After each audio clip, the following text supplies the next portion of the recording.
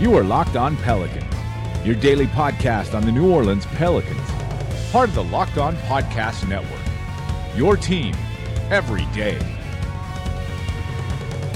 Welcome to another edition of Locked On Pelicans, the daily podcast covering your favorite team, the New Orleans Pelicans, and NBA as a whole, part of the Locked On Podcast Network, your team every day. Available on iTunes, Apple Podcasts, Google Play, Google Podcasts, Stitcher, Spotify, and of course the brand new podcasting app, Himalaya. I'm your host, Pelicans Insider, credential member of the media and editor over at LockedOnPelicans.com, Jake Madison, at NOLA Jake on Twitter, here with you all on this Monday, kicking off a week's worth of podcasts. Yes, we're going to try and do better than last week, where we're not going to spoil anything from Game of Thrones or Avengers Endgame for you. Instead, we're going to spoil what's going on with the NBA and the Pelicans, and we've got some big news on that Pelicans front. They're reaching out to the Phoenix Suns, but for what or for who? And that's a pretty big deal, what it is. We're also going to do a season in review on Anthony Davis. We're going to start doing this for every player on the team this year, starting with, of course, the big man who's been the focal point of everything.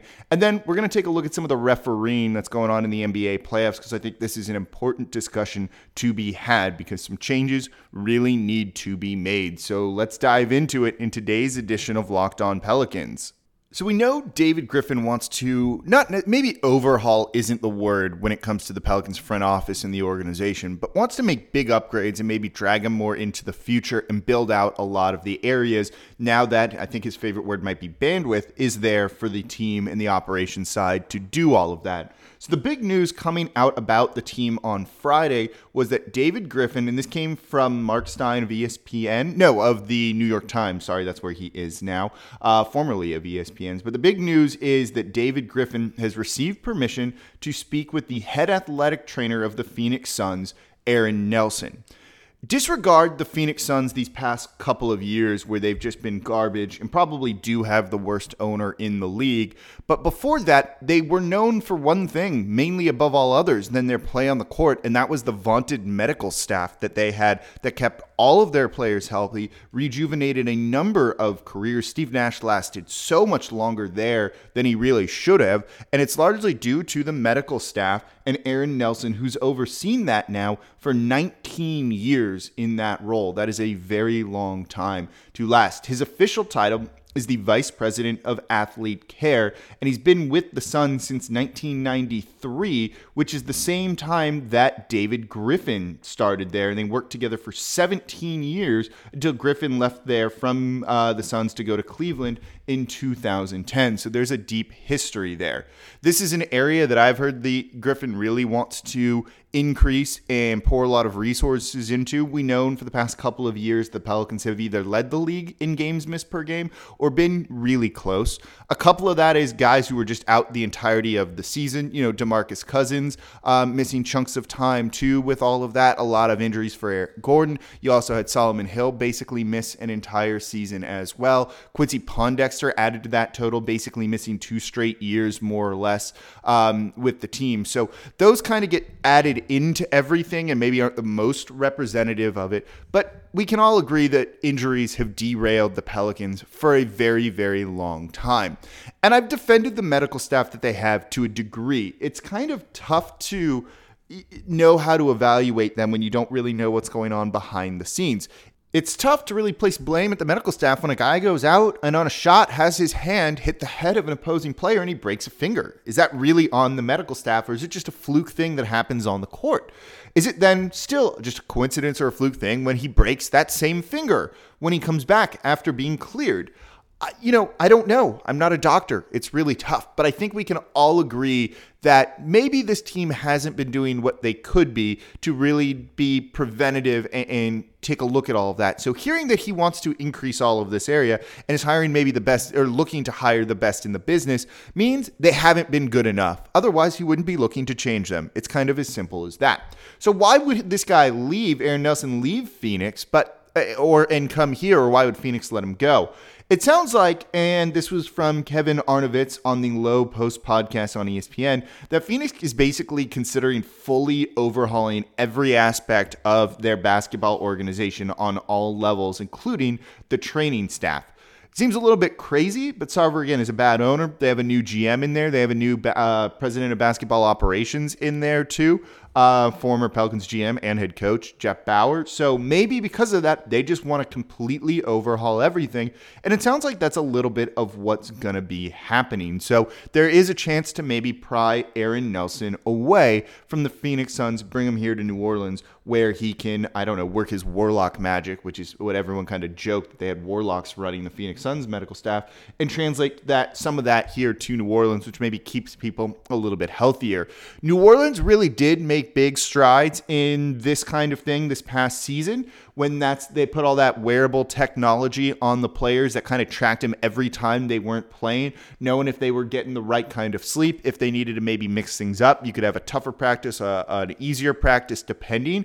Surat Sohi over at SB Nation wrote about that. If you haven't read it to start the year, definitely give it a read. The Pelicans were making strides in this department, but I also heard that all that wearable technology was setting off big red warning signs to stop playing these guys so many minutes, and there wasn't really anything this team could because other guys were injured, and you have to play guys time, a bunch of minutes at times, just kind of how it goes. So maybe getting a medical staff who can understand that kind of technology and knows how to maybe apply it a little bit better than what we've seen the Pelicans do would be a good thing. But there's no doubt that this is a big move on behalf of David Griffin, trying to kind of signal that this isn't the same old Pelicans and what they've been doing in the past. This is a guy trying to go out and get the best in the business to come here in New Orleans and work with him and help turn this team around into not just a model organization, but maybe the one for others to follow and kind of build their own model off of and get them to the forefront of everything in the NBA. Of all the things David Griffin has said and plans to do, and that he will do, this, even if they don't get the guy in Aaron Nelson, but get someone else or completely overhaul the training staff, the medical staff, that is a very big step and maybe should make you more excited than anything else that he's been saying and going to do, because this has just been a huge problem for the Pelicans for years and years and years. And maybe this doesn't fix it because these fluke things happen, but at least it shows their commitment to this. And if it can eliminate a couple of injuries a year, that is a huge step forward for this Pelicans organization. So hearing David Griffin going after the head trainer for the Phoenix Suns, Aaron Nelson, very good sign. That is some strong intent from David Griffin, and we'll just need to wait and see if this gets officially done.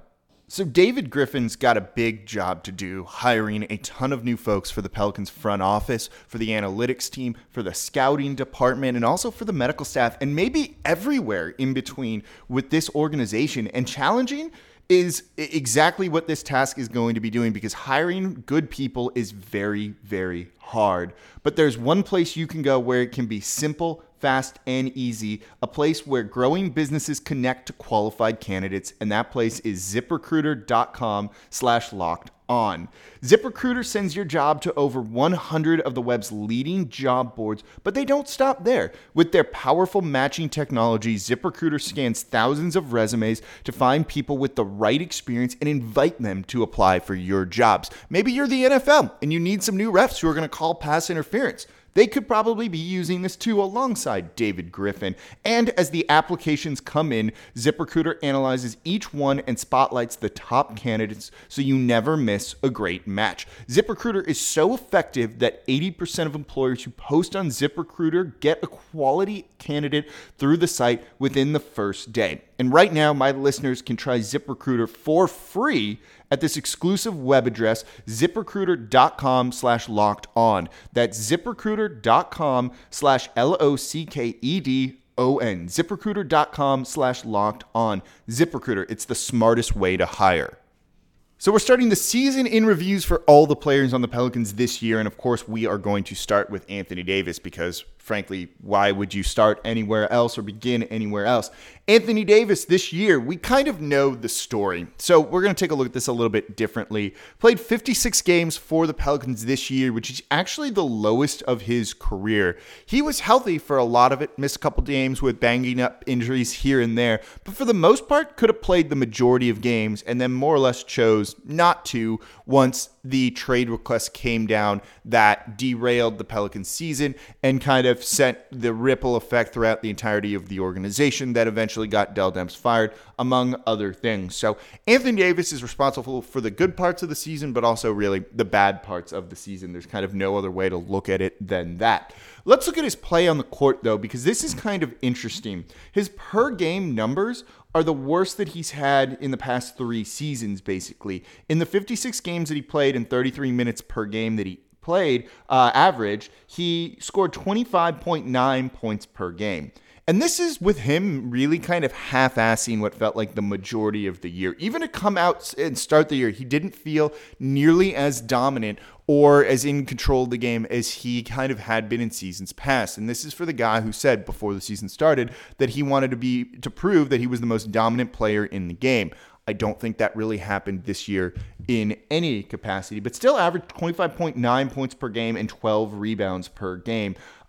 Pretty impressive for a dude who, again, wasn't really hustling or doing a whole lot there. Offensively, we know what he was capable of. If you look at it in terms of the per 36-minute numbers compared to seasons past, he would have averaged 28.3 points per game and 13.1 rebounds. That's about a point more than last season and about 2 rebounds more than last season. Those are really good numbers, and it shows you just how much of a talented player he is, that if you can put up those numbers when you're really not even trying all that much. The biggest thing that really jumps out to you, though, offensively, that at least you saw early on in the season, was the assist numbers. Previously, his career high in assists per game was last season 2.3. He averages 2.1 per game for his career. That jumps to 3.9 this year. This is a dude in 33 minutes. Again, not really trying, was almost averaging 4 assists per game. Per 36 minutes, it jumps up to 4.2. You saw it early on that he was much better at recognizing when double teams were coming and passing out ahead of those to the open shooter where the help defender was coming from. Previously, he's gotten the ball, it's kind of just stayed down in the low post, and that was that, and was either going to try and score over that double team or it was going to be a bad shot or a turnover. Here he learned to recognize this was coming and get the ball out of his hands and then create for others. You don't just miraculously increase your assists per game by almost 1.5 just on a fluke thing, especially for a big man who's not used to passing the ball out. This was some serious work and growth on the part of Anthony Davis, and it was really the last offensive part of his game we were waiting to see if he would develop, and he did. It was just really good to see for that first part of the year when they were 1-4-0 and doing a couple of other things trying to get into the playoffs. It was impressive. There's no other way to say it than that. Defensively, he left a lot to be desired this year. There's no other way to put it. He's still good, but it wasn't nearly as impactful as you felt like, say, last season when I had a pretty damn good argument for him to be the defensive player of the year. Defensive rating still one of the best on the team. The team defense as a whole kind of struggled, but he was not the same rim protector. He was not doing kind of usual havoc and destruction down low than he had been, and his defensive rebounding just was kind of a little bit less than what you had seen before from him, and it was disappointing. I think this is more, he just didn't care this year. We know he has all the tools to do it. It's just a matter of effort, but when guys were kind of blowing by him, his help defense wasn't there like it had been the year before. What are you going to do? And I think that's just kind of the case here. But I know everyone doesn't really care about the on-court stuff. We know how good he is. We know he's a freak. We know what he's capable of doing. And it was the off stuff that how is he going to be remembered this year? Well, he certainly hurt his legacy here in New Orleans, and regardless if he comes back or not, still a long shot. This hurt. And for a guy who's hyper aware of his legacy, he didn't do himself any favors here. And you've heard kind of a lot of whispering behind the scenes of, has Anthony Davis shown his true colors? Has he shown that he's almost this petulant child that just kind of wants to have his cake and eat it too, and when he's upset he's going to throw a tantrum until he tries and gets what he wants? For all intents and purposes, Anthony Davis was like the kid who wanted a Big Mac when they're trying to give him a salad and held his breath hoping that he would get the Big Mac, or I don't know, McNuggets or something like that.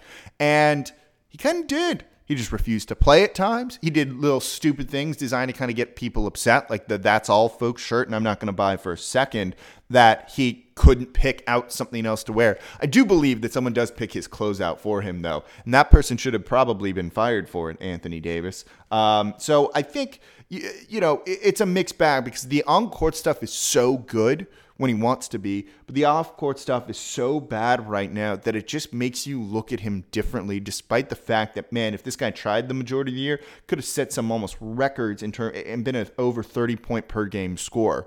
But he didn't, and this is just kind of where it is now, and we're kind of in a blah state of everything here with Anthony Davis waiting for him to be traded, or maybe to come back to the team, though I think that's going to be a long shot. So there you go, the season in review for Anthony Davis.